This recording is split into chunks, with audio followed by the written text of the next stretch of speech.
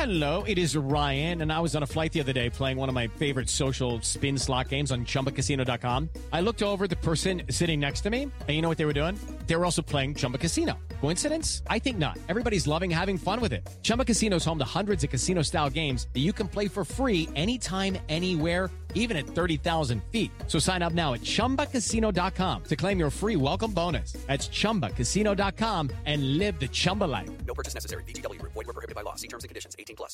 Being a parent can be really challenging. Child and Family Resource Network focuses on connecting pregnant parents and those with kids under the age of 5 with free support services to help them on their parenting journey. Everyone deserves someone they can turn to for help with parenting. Visit childandfamilyresourcenetwork.org today. Being a parent can be really challenging. It's normal to feel uncertain about whether you're doing the right things to raise healthy and happy children. That's why Child and Family Resource Network focuses on connecting pregnant parents and those with kids under the age of 5 with free support services to help them build confidence in their parenting journey. Everyone deserves to have someone they can turn to for support with parenting. Visit childandfamilyresourcenetwork.org today. Hey, folks, I just want to take a minute to ask you to go and rate this podcast. Let the Team House know how you think we're doing. Go and rate us on whatever platform you're listening to this on, whether it's iTunes or Spotify or whatever else. Those ratings really help us out, and we really appreciate the feedback to let us know what you like and what you don't like. And if you do like the Team House and you'd like to support us, go check out our Patreon page, and you can actually support the stream as well as get access to our bonus segments and bonus episodes. Yeah, if you're going to give us a great review, please do. And if you're going to give us a not-so-good review, why don't you just send us an email and we'll talk about it. Special Operations. Covert Ops. Espionage. The Team House.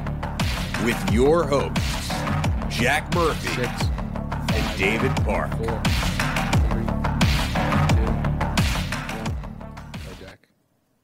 Good evening, everyone. This is episode 158 of the Team House. I'm Jack Murphy, here with, in the other side of our hotel room, David Park. Just on the other side, we're joining you live from Las Vegas, Nevada. We're out here at DEF CON this weekend. Dee is back in Brooklyn doing the production work for us, and we're very flattered here tonight to have special guest Milt Bearden joining us on the show. He's the author of The Main Enemy, the inside story of the CIA's final showdown with the KGB, co-authored with James Risen, national security reporter. Milt served as the Soviet East European Division head at the time of the collapse of the USSR, and also ran the Afghan Task Force in the 1980s, the paramilitary program into Afghanistan that was confronting the Soviet Union. Milt's book is incredible. I finished reading it this week. Just a stunning level of detail about a very deadly game of cat and mouse that took place in the late 1970s and 1980s into the early 1990s, really, with the collapse of the Soviet Union. So, Mr. Bearden, thank you so much for joining us tonight. Well, it's great to be with you. We really appreciate it. I'm going to jump right into it with, the classic first question of a Team House interview. What's your origin story? Can you tell us a little bit about your upbringing and sort of the path that took you towards governmental service? I was born just ahead of World War II starting. And then my dad's generation and all my uncles and everybody went off to that war, except my dad got hijacked into the Manhattan Project. So we moved off from Oklahoma to Washington State, and in Hanford, Washington was the Hanford Engineer Works, and that's where he did his part of the Manhattan Project. So I was sort of born into that sense of service, and the town that we lived in was Richland, Washington, which was a bedroom community for this whole Manhattan Project up in Washington. And everybody there was one way or another involved with that. And I can remember vividly the day that the Japanese surrendered finally after the second bomb, which was the one that was produced in Hanford. Fat Man, they called it, and the town went wild. I mean, everybody was in the streets beating on pots and pans, and the war was over. And so that was sort of my sense of early public service. Then I did the usual thing after high school, started college, and then said, well, maybe I'll take that guy up at the recruiting office and go into aviation cadets in the Air Force. And so I went off to Lackland, ready to go into this aviation cadet program, which they had at the time, which was producing a lot of needed pilots. And instead, I got sidetracked there, and they said, well, you're not going into aviation cadets. I said, but that's the deal. They said, well, there is no deal. And they sent me back to Yale to go learn Chinese. And I thought, God, I can't win for nothing on this deal. So we went to Yale, and after about almost 2 years of Yale and another place, we had enough Chinese to head off and go out to Korea and ride around on C-47s over the Yellow Sea, listening to Chinese fighter pilots trying to shoot us down. And I think they thought that was really great intelligence. So after that, I went back to the University of Texas and then was teaching Chinese at UT in Austin when a CIA recruiter came up to my office and said, what do you think? Would you like to do something like this? And he kind of laid it out. And I said, let's do it. Let's go now. Come on. I'll go with you right now. Let's go. And so 64, off to Washington. Excuse me. And I spent a very short time in training because I had languages already. And so they sent me through this, the usual ops training and all that. And then off to Germany. In 65, I had German and Chinese, and I was there for the East Asia division, and then Germany, and then from there directly to Hong Kong for some years, and then from Hong Kong to Switzerland, German-speaking Switzerland for 4 years, then about a year in Washington, back to Hong Kong, then back to Washington for a while, and then off, starting to take a look at the rest of the world, went off to Africa, Nigeria, then Sudan. And that's about the time that Casey came along and decided that he'd really like me to do something different. And so he brought me back and then sent me off to Pakistan. He had a plan that almost nobody knew the full details of.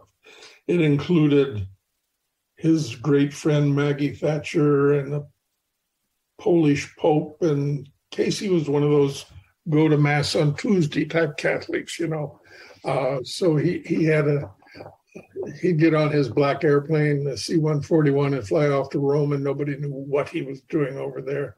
When we had that Polish Pope, and he and Thatcher and the Polish Pope, and so we did all of that. I went out to Pakistan, Afghanistan for Casey. He said, I'll give you $1 billion. This is part of something big. We're going after them. We don't want to fight to the last Afghan anymore. What we want to do is to beat them, drive them across the river. You got $1 billion, you need more, call me. He promptly went into the hospital after that in a coma, and I never talked to him again. Oh my goodness. When you're, I would like to backtrack a little bit on that because I thought it was absolutely fascinating in your book about how you talk about how Bill Casey had a vision, he had a plan in his mind for the end game as far as this confrontation with the Soviet Union was concerned. And I was wondering if you could tell us, if you could set the stage a little bit for us, where by the time that your book opens, you're getting to be a senior CIA officer in the mid to late 1970s. What were the front lines? What were the main points of contention between CIA and KGB as we roll into the twilight years of the Cold War? Well, it was still a battle that had sort of been engaged ever since Winston Churchill was in Fulton, Missouri, and said an iron curtain has descended across Europe, and that set in motion something that was just a slugfest.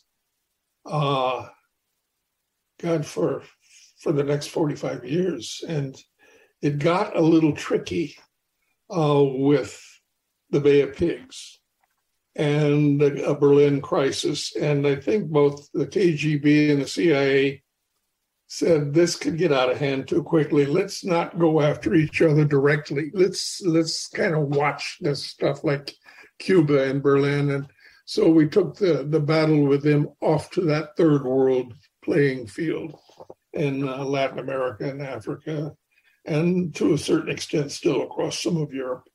And that's the way the game more or less proceeded for the next couple of decades. Later in the game, we very discreetly had opened up a liaison with the KGB to where the chief of SC, my predecessor, Burton Gerber, would take off with whoever was the counterintelligence chief at the time and meet these guys somewhere. And then I picked it up and would do the same thing and go off to Helsinki or Potsdam or God knows where, just to sit down with them and say, look, here's what's going on, guys. They were particularly bothered by the fact that in the 80s, when everything was getting very wobbly in the Soviet Union, they were losing KGB officers defecting to our side at a very high rate. We would, at one point, we were getting a KGB officer about every month. Wow. Yeah, and so, and it usually involved, God, his wife, his kids, a dog, or some other guy's wife, his kids, and a dog, and to resettle them. And so they wanted to meet, and we were in Potsdam at that time. One of the senior officers, who was one of the head first chief directorate, line KR, which is a counterintelligence American guy, said, what's going on? These guys, these are the best and the brightest that we have. They have red diplomas from Moscow State University. They were tops at the Andropov Institute. What's happening? Why are they defecting to you? And I said, let me tell you a story. I said, picture this big conference room with a hand-rubbed mahogany table, all kinds of people sitting around the table, and the CEO of a dog food company sitting there at the head of the table, holding a can of Pal dog food or whatever it is, and it's open. And he smells it and he says, this even smells good. I would even eat it. So I want somebody to tell me, why can't we sell it? Why are sales constantly like that? What's going on here? There was total silence in the room until a guy kind of at the end of the table raises his hand, and the guy says, dogs don't like it. And then the guy says, dogs don't like it? That's the KGB guy turning to me and trying to get the picture of this dogs don't like it as an answer to his question of, well, why are all these guys defecting? I'm not sure he got it to the day. I never did use that story again to explain. They're just not buying what you're selling. Yeah, they're just not buying it. No, when you said that, especially the early days was a slugfest, what does that look like in sort of the spy versus spy world? Were like CIA officers doing hits on KGB officers and they were doing hits on CIA, or how does that look for you? In the early days, and that was even before my time, I came in 85 into the Soviet world when I was deputy chief of the division. But in the early days, well, let's talk about the 60s and around there, it was a really provocative type stuff. There was no attempt to let things sell themselves. There was some pretty heavy-handed, cold pitches going on in both directions. And occasionally, they would think we got out of line a little bit, and even roughed up one of our very senior guys. And so there was also some roughing up of KGB officers being arrested by the FBI in the States. And so whatever happened, if the FBI took down a guy and maybe twisted his arm a little bit hard, the next guy we had taken down in Leningrad or something like that was going to have his arm torn out of his socket. And so that thing went on for some years. And then finally, cooler head says, let's not do this. And when I came in, I inherited a reasonably well-functioning, very discreet liaison with the KGB, very, very secret. In my office in the corner of the new building, there was a 2-drawer safe, and on it, a black telephone. That phone wouldn't ring unless it was my KGB counterpart calling me and wanting to say, hey, we better meet. Let's meet in Tokyo in 5 days, or something like that, or Helsinki, or God knows where, to discuss something that he thought would be important. And we were able to keep a lid on things. And even that channel, when the diplomatic or government-to-government channels were not functioning very well, that channel was always something that worked. So were there, even though we were sort of these or at least perceived as existential enemies to each other, for the intelligence world, there were still sort of like gentlemen's rules, or like there were rules about how intelligence operations, even against a hostile enemy, are conducted? Yeah, it became that way. I mean, as I told you, there was pretty provocative stuff early on, but we both had, 30,000 warheads that would go downrange, and that put us in a different level of competition. It's not right. East and West Germans taking each other on. These are the guys that really have it all. And so we had rules, and there was a degree of decorum. And if things got a little flaky somewhere, we would call each other out, and not to wag your finger in somebody's face, but to say, hey, what are we doing here? Yeah. I was wondering if you could talk about the 1985 losses of CIA assets. I thought that was very interesting, and especially the conversations you had with one of your colleagues. I believe it was Paul Redman, coming to you and saying, we have a problem. And I was wondering if you could talk about what that problem was and how that idea began to percolate and resolve itself in your minds at that time.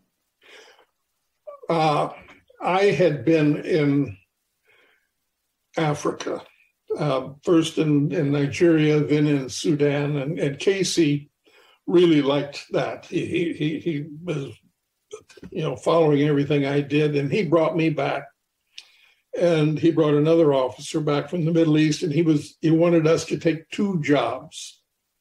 One was the Central American Task Force, which was doing Nicaragua and all of that stuff, and the Sandinistas. And then the other one was being the deputy chief in SE Division. I drew that card, and was to go in there and to maybe do some different things. That was Casey's quiet instruction to me. I get into SE Division and into my deputy chief's office, and open the desk drawer, and the guy's got one of those rubber things for his finger to go through all the cables every morning, and it's all smudged with ink. And there are 4 empty Excedrin bottles in there. And I thought, I got the rubber finger and the empty Excedrin bottles. That tells me a lot here. And maybe part of it was being Burton Gerber's deputy. Although I admire Gerber greatly to this day. But I walked in as the time of troubles was happening. It began with the takedown of Paul Stambaugh, and the case he was brought down on was Adolf Tolkachev, which was the $1 billion spy, the guy that paid our budget.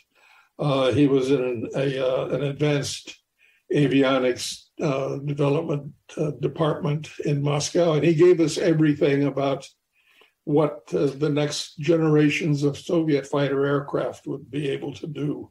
And we could even build ours around that. And it's why for even today, a Soviet-produced fighter aircraft against an American-produced fighter aircraft, and I don't care who's flying it, we're going to win 6-love, 6-love. So, but the point was, all of a sudden, he went down. And then another went down, and another, and another, and another. And all of a sudden, we look up and we say, we've lost all these assets in Moscow. What's going on? There's only a couple of possibilities. One, they're reading our mail. Or two, somebody's in here.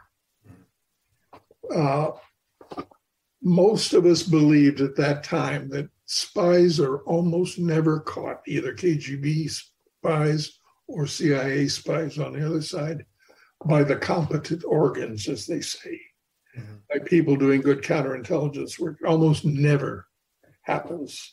It's almost always a betrayal. Somebody drops a dime on somebody. So we looked at it. I went off to Africa to a station and created a fake operation, and with the cable traffic going back to Washington, about allegedly we recruited a GRU officer, and it went through all the places we thought it had to go through, and nothing happened to the guy. We thought, doesn't prove anything 100%, but probably, since this guy is still operating, probably not our communications. At that moment, the cable traffic went through the office where Aldrich Ames was working, except he had just left to go off to Italian language training for his assignment to Rome. So we learned nothing on that. And then he was gone for a while, and we might have thought the problem was over, but nobody ever let up on that. But you saw from the troubles of 85 until when, 94, when did he get arrested? Yeah. Something right like around there. Right around there in the 90s, the early 90s. So,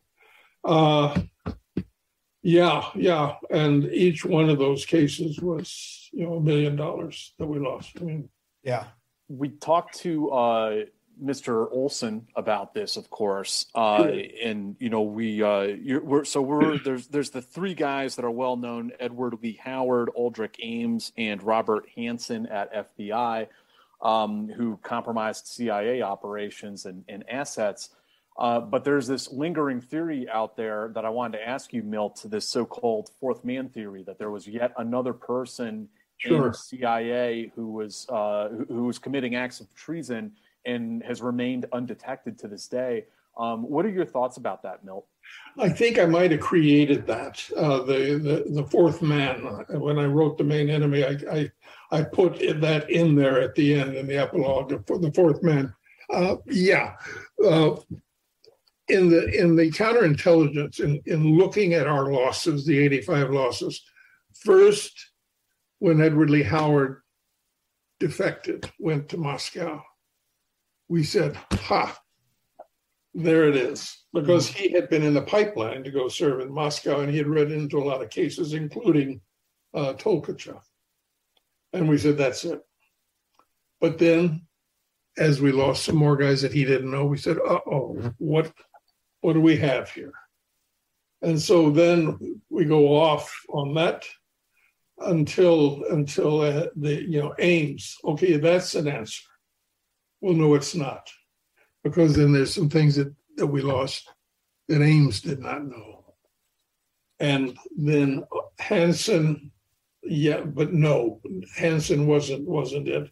So the only conclusion that I could have reached after I had gone, actually retired and looked at this and wrote, after I'd written the main enemy, I said, we've still got a fourth man out there. And I thought probably a half a generation ahead of me in the agency. So that'd make him a little long in the tooth or even dead by now. Mm-hmm. And I thought, maybe we'll never catch him. Maybe we'll never find out. But if you still believe, as I do, that the competent organs almost never catch anybody, that it's always a betrayal, then there's a fourth man. And we don't know who he is. It's probably a he, because I'm not being they're mostly feminist, but it's kind of a guy thing to commit treason. Milt, I'm going to get and ask you about Afghanistan. I do want to give a quick shout out to one of our sponsors for this show. Sure. The first one is Mad Rabbit, Mad Rabbit Tattoo Aid. I know a lot of our viewers, military members, have tattoos, as I do, as Dave does, and they start to fade over time. They start to get damaged. And Mad Rabbit makes this right here, which helps restore and maintain your tattoos so that they don't fade over time. They're committed to reinventing tattoo aftercare. Founded by two friends with a passion for ink, Mad Rabbit creates simple, effective, and natural products to help improve the healing process and preserve tattoos. So when you think of tattoo care, think of Mad Rabbit. They've preserved over 1.5 million tattoos, and right now they've got an exclusive offer just for the Team House listeners. If you go to madrabbit.com/team and use the promo code TEAM, you'll receive 25% off on your order. That's 25% off when you head to madrabbit.com/team and use our promo code TEAM. And Dave, do you want to give a quick shout out to SAP Gear? I do. And first off, I just want to say, we do have tattoos, and Jack has a Sumerian Navy SEAL tattoo that he wants to protect very well. So Jack and I have been fighting over this piece of gear so far all weekend because we only have one between us. But being in DEF CON and being that we're in rooms with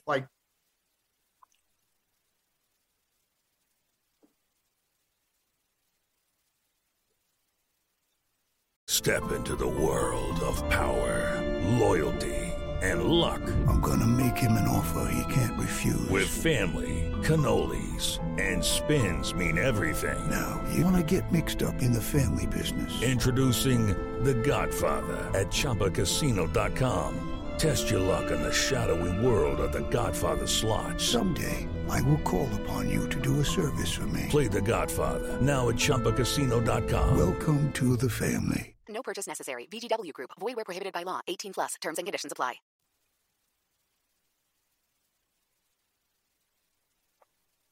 Well, we lost him. Yeah, I think we may have.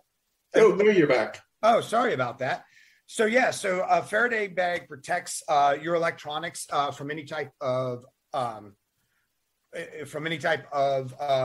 electrical interference. So if you put your phone in here, it won't ring, you won't get text, but at the same time, nobody will be able to get into this.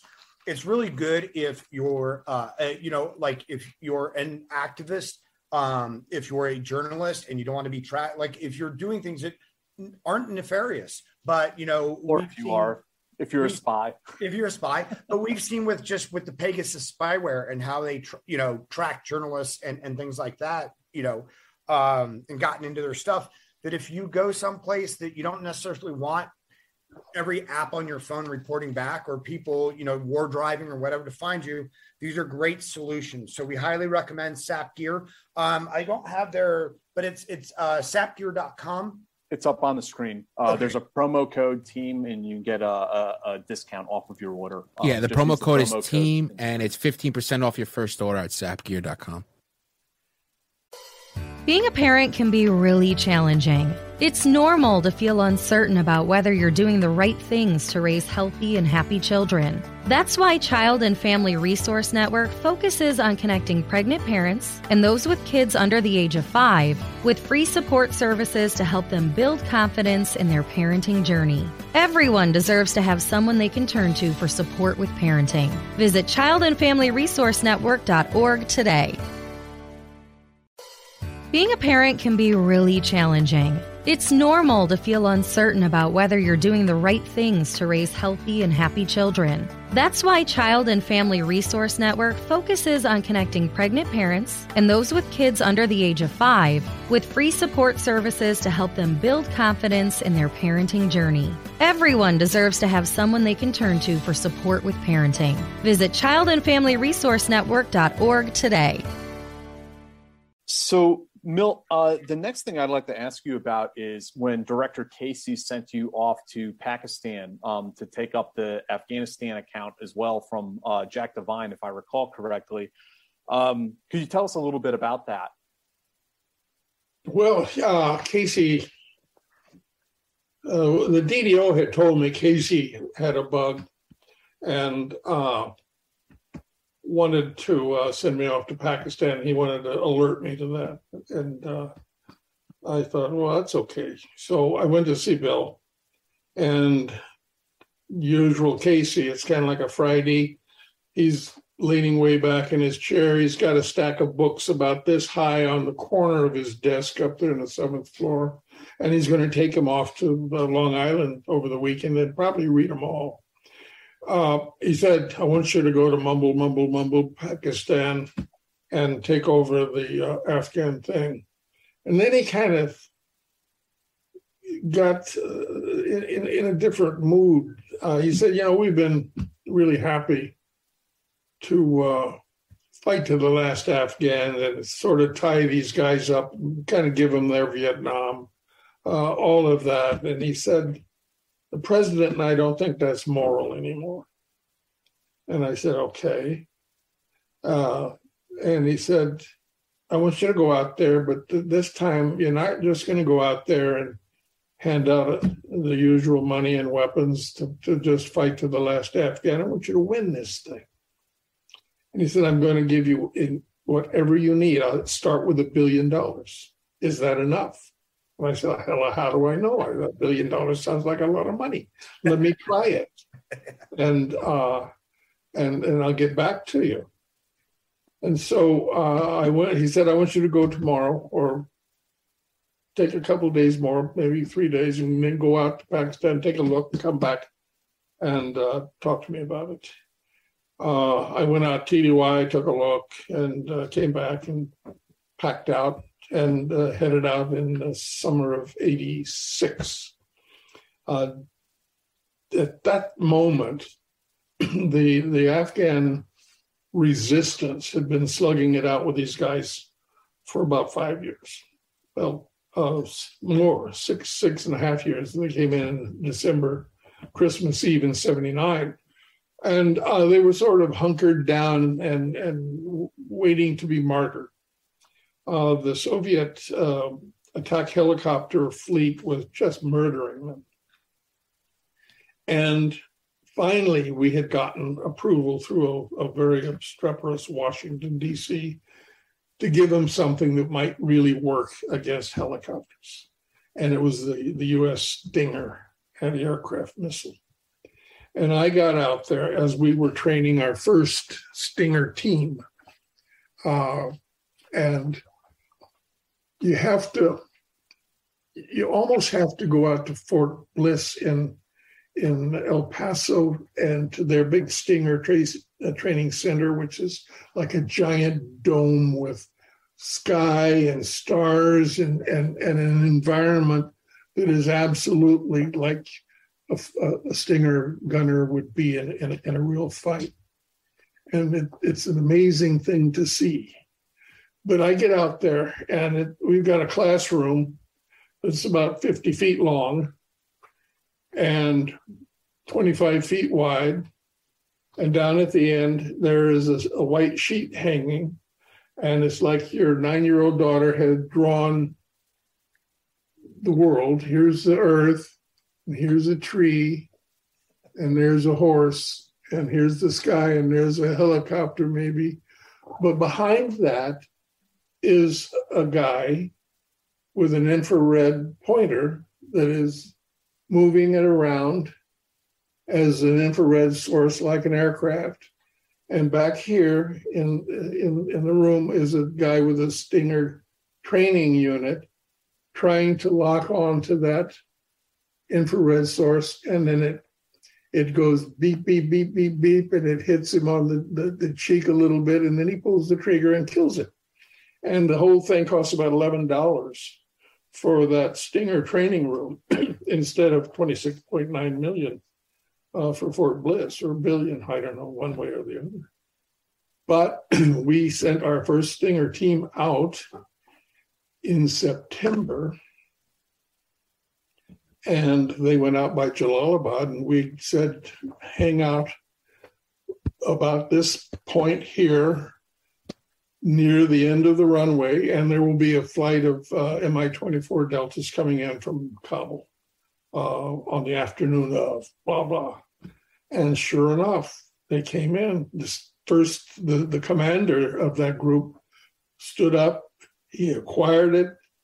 He heard the noises. He got the cheek bone rattling, and he fired, and it came out of the tube, and the second engine didn't ignite, and it just clattered in the rocks.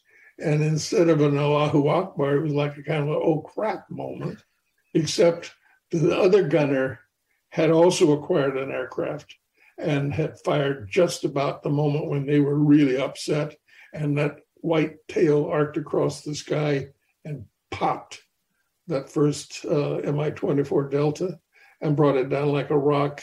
The commander had reloaded by that time, and he had picked off the second one, and the war changed. And it wasn't so much that they were claiming to have shot down an aircraft a day, and a lot of it we were being able to confirm from overhead imagery or from SIGINT. But some of them would just say, it's fine if you believe that you're magic now. If you guys are not hunkered down, if you've taken a Stinger and a bunch of guys and said, patience my ass, let's go in and look for some trouble, then it's okay. Mm-hmm.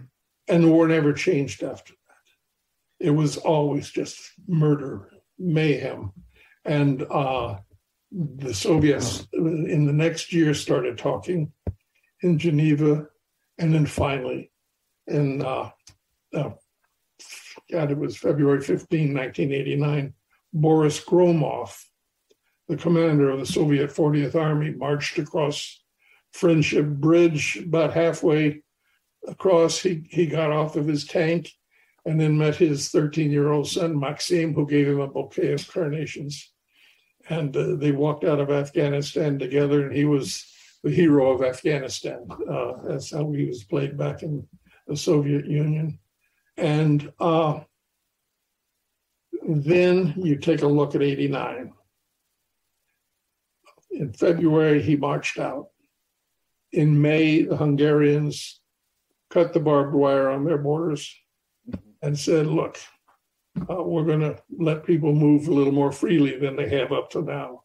In June, the Polish people went out and elected in a free and fair election for the first time the electrician from Gdansk, and communism was voted out of Poland. Then the most Stalinist of the Eastern countries, East Germany, had their Monday demonstrations every Monday, first a couple of hundred, and then more and more over the summer and into the fall until November 9th, 1989. Berlin was full of these people, and through a comedy of errors, the Berlin Wall was opened up, and they were able to flow from east to west. And basically, by a year and plus later, the Warsaw Pact disappeared and game over. In 1991, on Boxing Day, little detachment of Soviet soldiers marched out on the Kremlin Wall and hauled down the hammer and sickle for the last time and ran the Russian tricolor up, and it was game over. The entire career that I'd spent, it was over. Before, go ahead, Jack. Well, before we get to the end game, I did a couple quick questions about Afghanistan. One of them I wanted to ask you, what was it like working with / trying to manage a congressman named Charlie Wilson out there? Oh, God. Yeah. Yeah, Charlie was Charlie. I think Tom Hanks played a good Charlie Wilson. I was Mike Nichols' advisor on that film, so I tried to keep them all honest. but Charlie, he had needed something positive to do except womanizing and drinking and all that stuff, and it happened to be Afghanistan. It also happened with this lovely lady in Houston, Joanne Herring, that Charlie had some dalliances with, and she was very caught up on Afghanistan, so it became Afghanistan. Then, congressional interest in something a CIA station chief is doing cuts both ways. Mm-hmm. They can either hate you too much, like they didn't like the Central American stuff, or loved us too much in Pakistan. So I had him out there all the time. And Charlie always wanted to go inside Afghanistan. And a couple of times he tried, and the Pakistanis wouldn't let him in. I talked finally to the head of the Pakistani service. I said, let's just do it right. So we got it all lined up with one of the commanders and got him a white horse. And we even tried, we had Stinger gunners all through the hills. We even had some people dragging a dusty road, trying to kick up dust and attract some Soviet air. So, but we never did get that for Charlie, but he rode around on his white horse in Afghanistan with the Mujahideen and fired off some rounds, and that drove his testosterone levels up to beyond readable. And if anybody in Congress was important to helping bring down the Soviet Union in Afghanistan, it was Charlie. And even though some others, once it started looking like we might be winning that thing, then they all wanted to come over and get a piece of it. But Charlie was the man. And I was sort of his dearest friend until he died. There was a conversation that you talk about on page 345 of The Main Enemy that I thought was very interesting, that you had with somebody at the Russian embassy named Botchan Karchenko. Oh, yeah, Botchan Karchenko, yeah. And I thought this was an interesting conversation. I mean, in the sense, Milt, I mean, you're clearly an intelligent, dedicated professional. But what came out of that conversation is that you were also playing this game for keeps. You were in it just as hard as the Soviets were, and you were not playing any games. Oh, yeah. Well, but see, I was, they all wanted to take shots at me one way or the other when I was in Pakistan. And I would go occasionally into Afghanistan, and they really wanted to pick me up there. And that would have been a great benefit for them. But I think he was saying, well, what if we don't leave? And I just looked him in the eye. I said, look, we're just going to keep killing you until you do. And I said, I don't want to kill your boys. I mean, they're just like everybody else's boys. But yeah, that's what we'll do. And I don't know if he knew what to handle. He was carrying that message. But he was, kind of a KGB thug. And they all like to do that. Then they would ever so often send a nicer one in to see if they could get something out of me. Yeah. Well, it sort of sounded like you were saying, like, "Hey, you're attacking our soldiers as they're trying to retreat back to the Soviet Union," and you were like, "Yeah, we are." I said, as long as you keep on the right road, Don't turn back. I'll try to keep those people, but when you turn around and look at us again, here we go. Milt, that moment when they take down those first helicopters, because for people who don't know, the helicopters were just devastating. They were unstoppable, and they were devastating the Afghan population. What happened to the Russian military, to the diplomatic channels, and then to the intelligence channels, like after that very first attack? Well, before that, of course, all we had was really 12.7 machine guns, which is 50 caliber. And that the Soviet attack helicopters are so heavily armored that just pings off. Unless you happen to be above them and they're flying below you in a valley, then you might get lucky, but almost never, ever happened. So when we brought down those first helicopters at Jalalabad,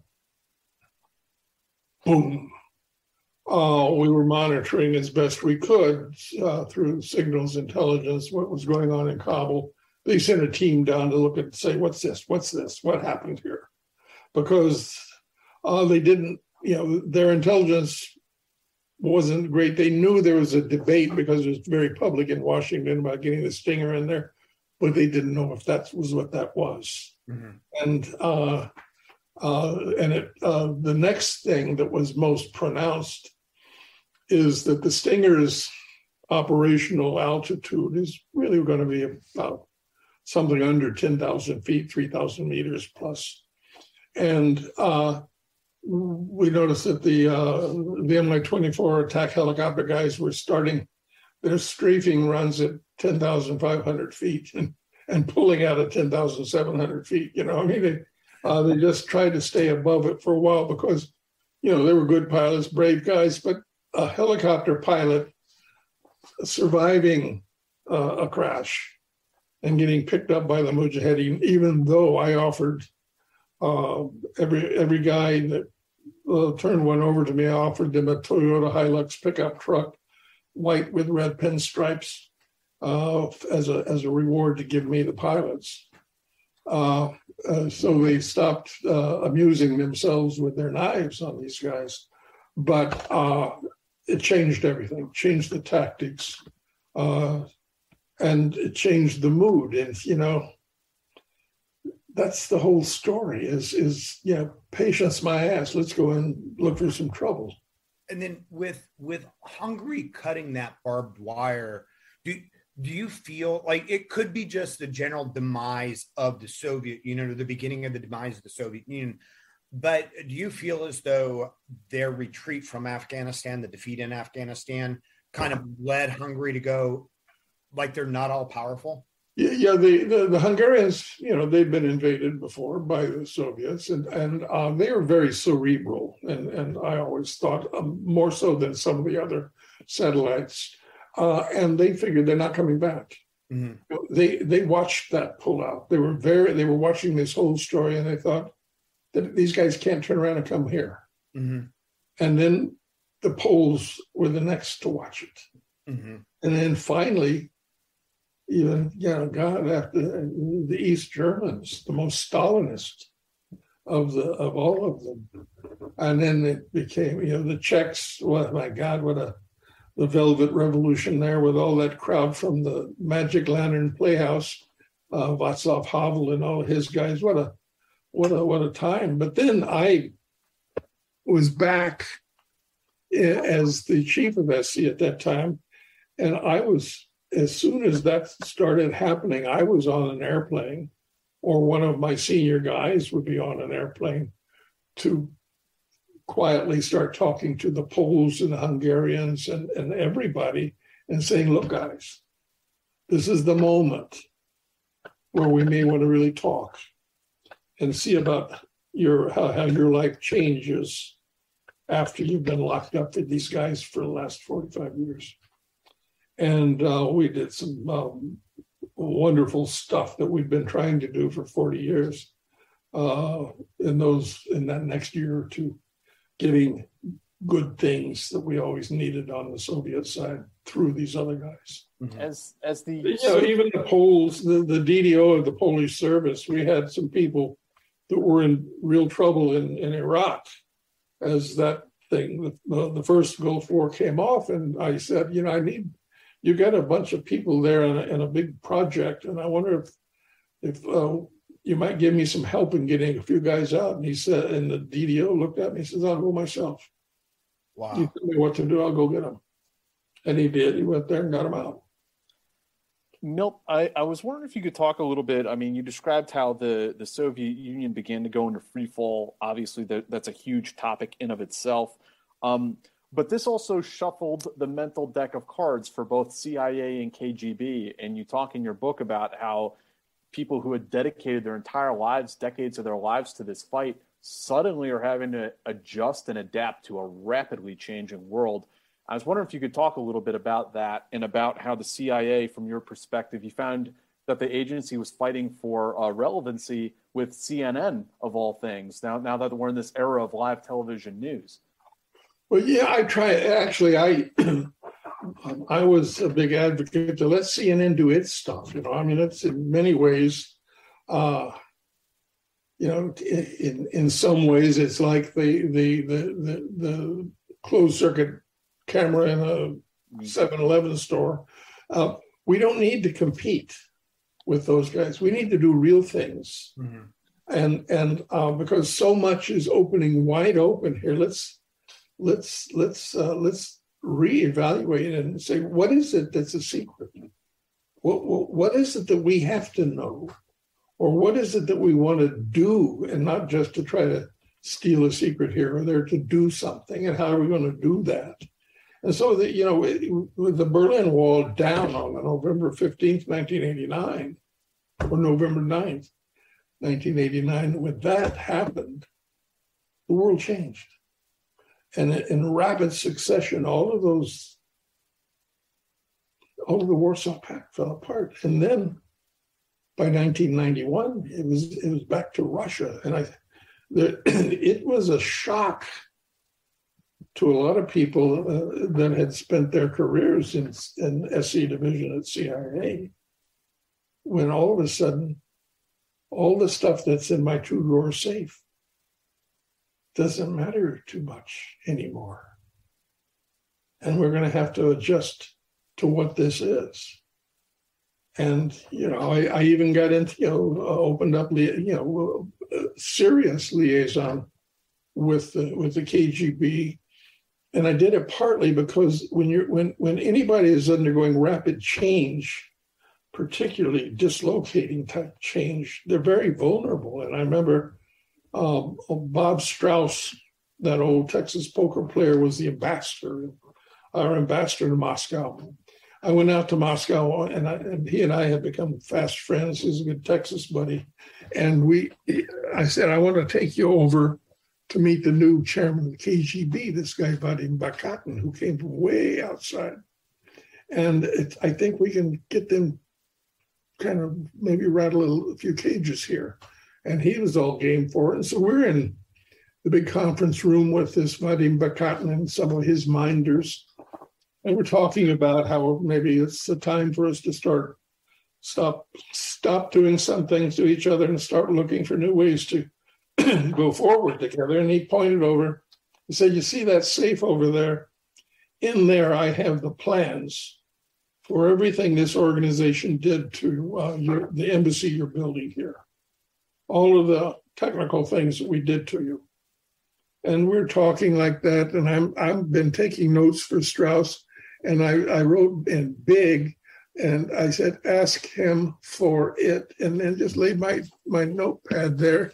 And he kind of just glanced at it and he said, Mr. Chairman, why don't you just give me that stuff?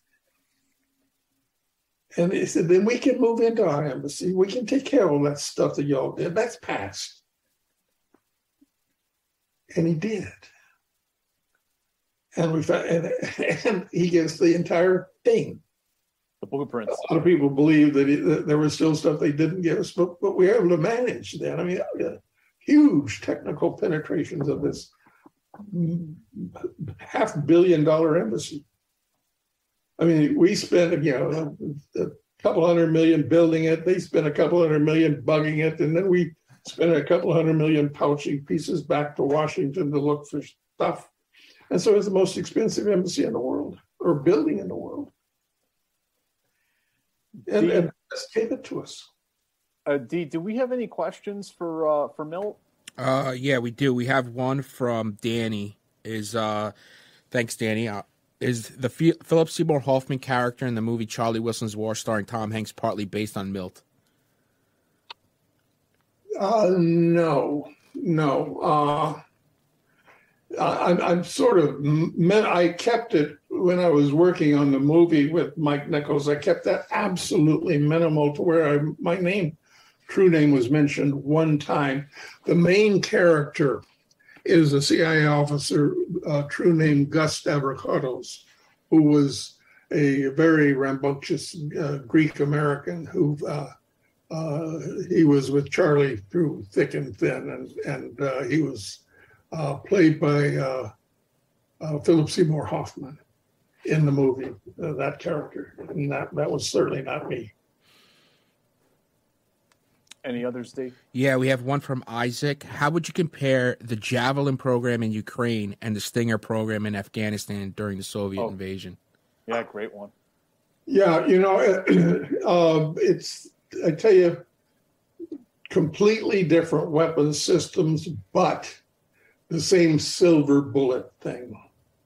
Now, if it's Soviet or Russian armor that is making life awful for these Ukrainian fighters, and you give them something that takes out Russian armor at great distance, it's a silver bullet, and it shoots through the resistance. And, that's what you need is that kind of a thing that gives them a sense of a little more invincibility, to where they're not just hunkered down waiting to get killed. And I don't think that thing is going to go where I thought it was going to go. I thought that the Ukrainian thing, that the Russians wouldn't be so screwed up that they'd actually be able to occupy the place. Mm-hmm. And then I thought, then the fun begins. If we thought we were able to make the Soviet Union's life miserable in Afghanistan after they occupied the place, by running covert operations with the Mujahideen against them, what could we have done from Poland or Romania next door with all that great long border, and made life miserable for the Russians in Ukraine forever? But Putin's managing to do that without any help from us. What a mess he got himself into. That, I think, is, the final topic I'd like to talk about for this interview, Milt. I know we have limited time with you. Sure. But sort of an open-ended conversation or question about, not too many people have the amount of experience you have in running intelligence operations or paramilitary operations against the Russians. I was wondering, I know you talked about it a little bit, but if you could expand a bit on your perspective about the motivations of Vladimir Putin and how the war has unfolded in Ukraine over the last, what are we at, 5 or 6 months now? A couple of things that are important here is that from the time I joined the CIA in 1964 until I got to Afghanistan, I had gone along with the dogma that the Soviet Union was this super powerful, major problem for us. The Red Menace. Yeah, but we had all blown up with that. Mm-hmm. When I got to Afghanistan and up close and watching how they managed to fight that war, and I started sending back, as they say, sending back dispatches and saying that there's something wrong here, people.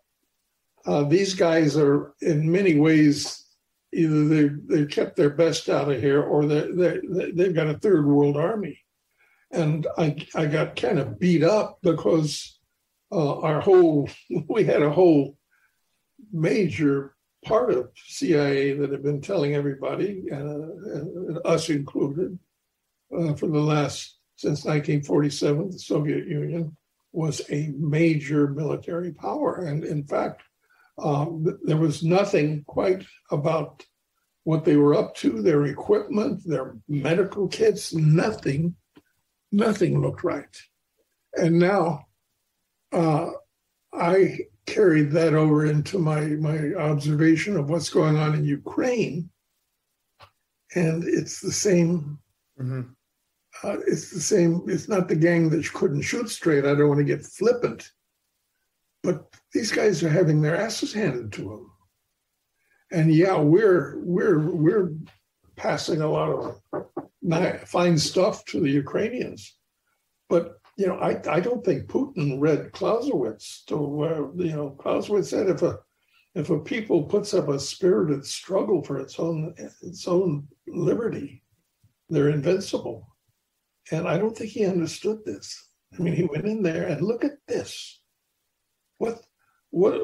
I don't know if anybody knows, but have they taken about 20,000 casualties now? KIA. Yeah, estimated around there. It's in there somewhere. The army is a mess. I saw, we would get the Afghans would capture Soviet soldiers every so often, and I'd pay them off and give them a Hilux pickup truck, and they gave these guys to me. But they were a mess. I mean, we're not talking about stand-up kids, and I've had a couple of kids in the military, and American military kids, pretty stand-up people, and these guys were a mess.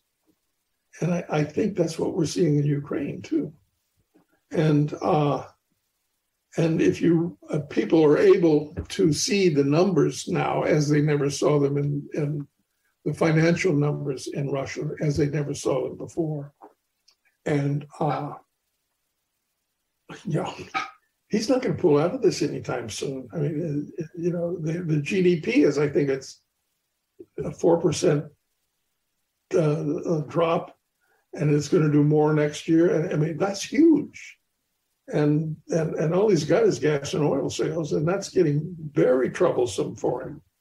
So I think Vladimir Vladimirovich has really gotten himself into a pickle. When I interviewed your colleague Jack Devine years ago, and he talked about how back in the old day, back in your day, back in your times, that they operated along Moscow rules. But at this time, when I spoke to Mr. Devine, that must have been 5 years ago, he said that Russia now plays as if there are no rules at all. Do you see our proxy war against the Russians in Ukraine as an attempt to, I don't want to say reset, but reestablish some sense of rules? I don't know. That's a very good thought, but I think it's.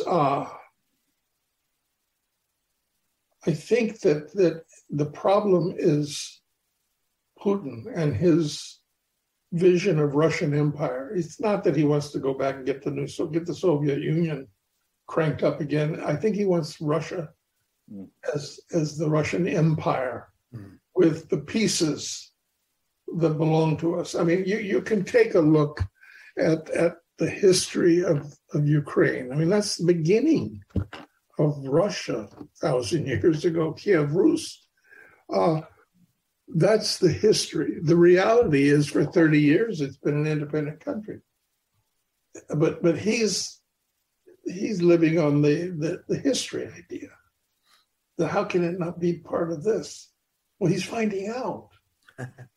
And it's not going to work for him. But he can't continue to pay the bills. And particularly, we're not only, quietly organizing NATO and the Europeans, but, helping them find alternate sources of gas and oil. And that'll, in another year or so, that's going to get very tricky for Vladimir. Who else buys anything? Do people buy Tupolovs or Sukhois? Nobody buys anything except gas and oil.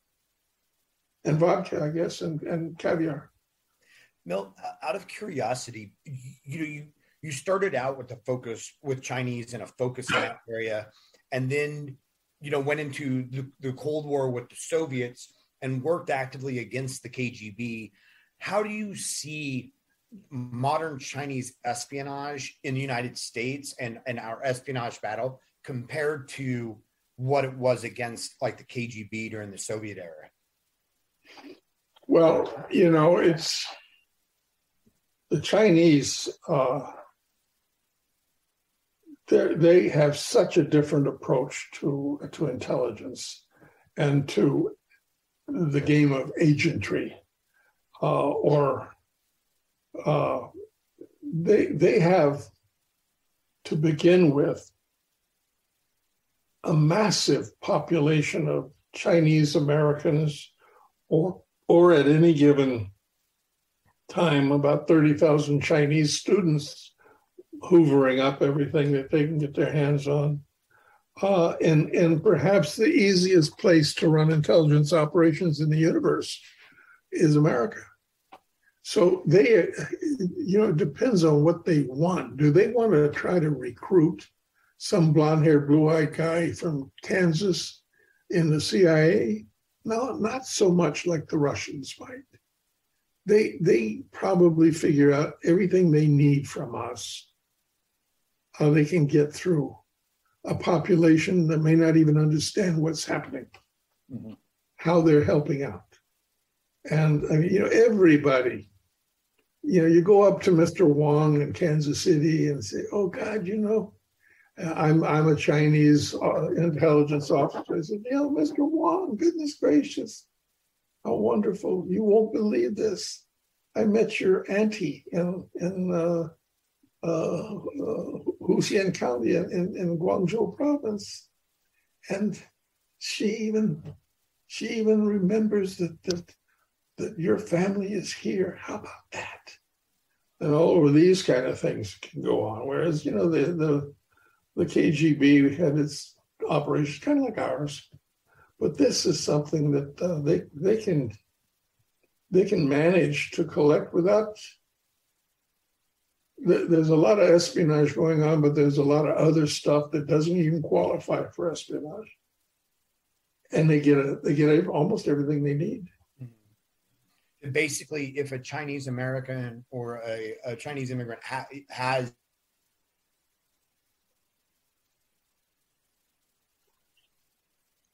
I think we may have lost Dave there for a moment. Yeah. Hopefully we'll have Dave back in just a second. Milt, you had talked to me. Can you tell us a little bit about what you're working on today? You had mentioned to me that there might be a novel in the works. Yeah, I'm working on another novel. I won't tell you much about it, but I started. My first book was a fun novel, The Black Tulip, on Afghanistan. And then I got into this big nonfiction with my dear friend Jim Risen in the New York Times. We just decided to do that back in 2003 and did it. And luckily, it's one of those things that ends up on political science courses in universities all across America. And so it just the gift that keeps on giving. But I want to do another novel that is something new, probably has a biological side to it, and don't want to get into too much more than that. But novel writing is kind of fun because you get to make stuff up. Nonfiction, you're not supposed to make it up. I think a lot of guys don't pay attention to that rule, but yeah. So I'm doing that, and I always got something going on. A non-resident scholar on the national interest, and I every so often write for foreign affairs and stuff like that. It's not enough, you know. Yeah, still got time to garden, plant a cabbage and stuff. Dave, did you want to finish your thought because you broke up there at the end? No, it was fine. I was just kind of clarifying, you know, just saying that basically. That the Chinese are able, if a person has family back in China, that the Chinese government is not afraid to leverage that. Oh no, not at all, and they leverage it in not a very aggressive way. You know, what else? I mean, you can say, "Oh, I talked to your auntie." Oh, well, that's all I need to hear. Right. Like, what? Oh, God. And yeah, I mean, this is for them. And I think there's not a lot of big counterintelligence type operations going. This is mostly S&T collection that they want, and other economic intelligence and stuff like that. And so they're going to get that. This is a great target country for that stuff. So everyone out there, I hope that you will go and check out The Main Enemy by our guest. A good fun book. Yeah. This is honestly, if anyone asks me for one book on espionage or on the CIA to read, this is probably the one I'm going to send them to now. It was really a stunning, shocking book. Actually read it. And I don't think there are many authors that have really framed the global context of the Cold War quite the way that you did, in the sort of back channels and double and triple agents and paramilitary campaigns, and how all of that collided and worked with one another, how those systems and institutions interacted with one another. I mean, it is an amazing book, and I hope people go and pick it up. Well, thank you. It was a great battle between the shirts and the skins. And then that Saturday morning, the skins didn't show up. So next Friday, we're going to have William Walter on the show. He is a former, he's a gunship guy, AC-130 guy, and he wrote a book about it. So we're going to have him on next Friday to speak to him.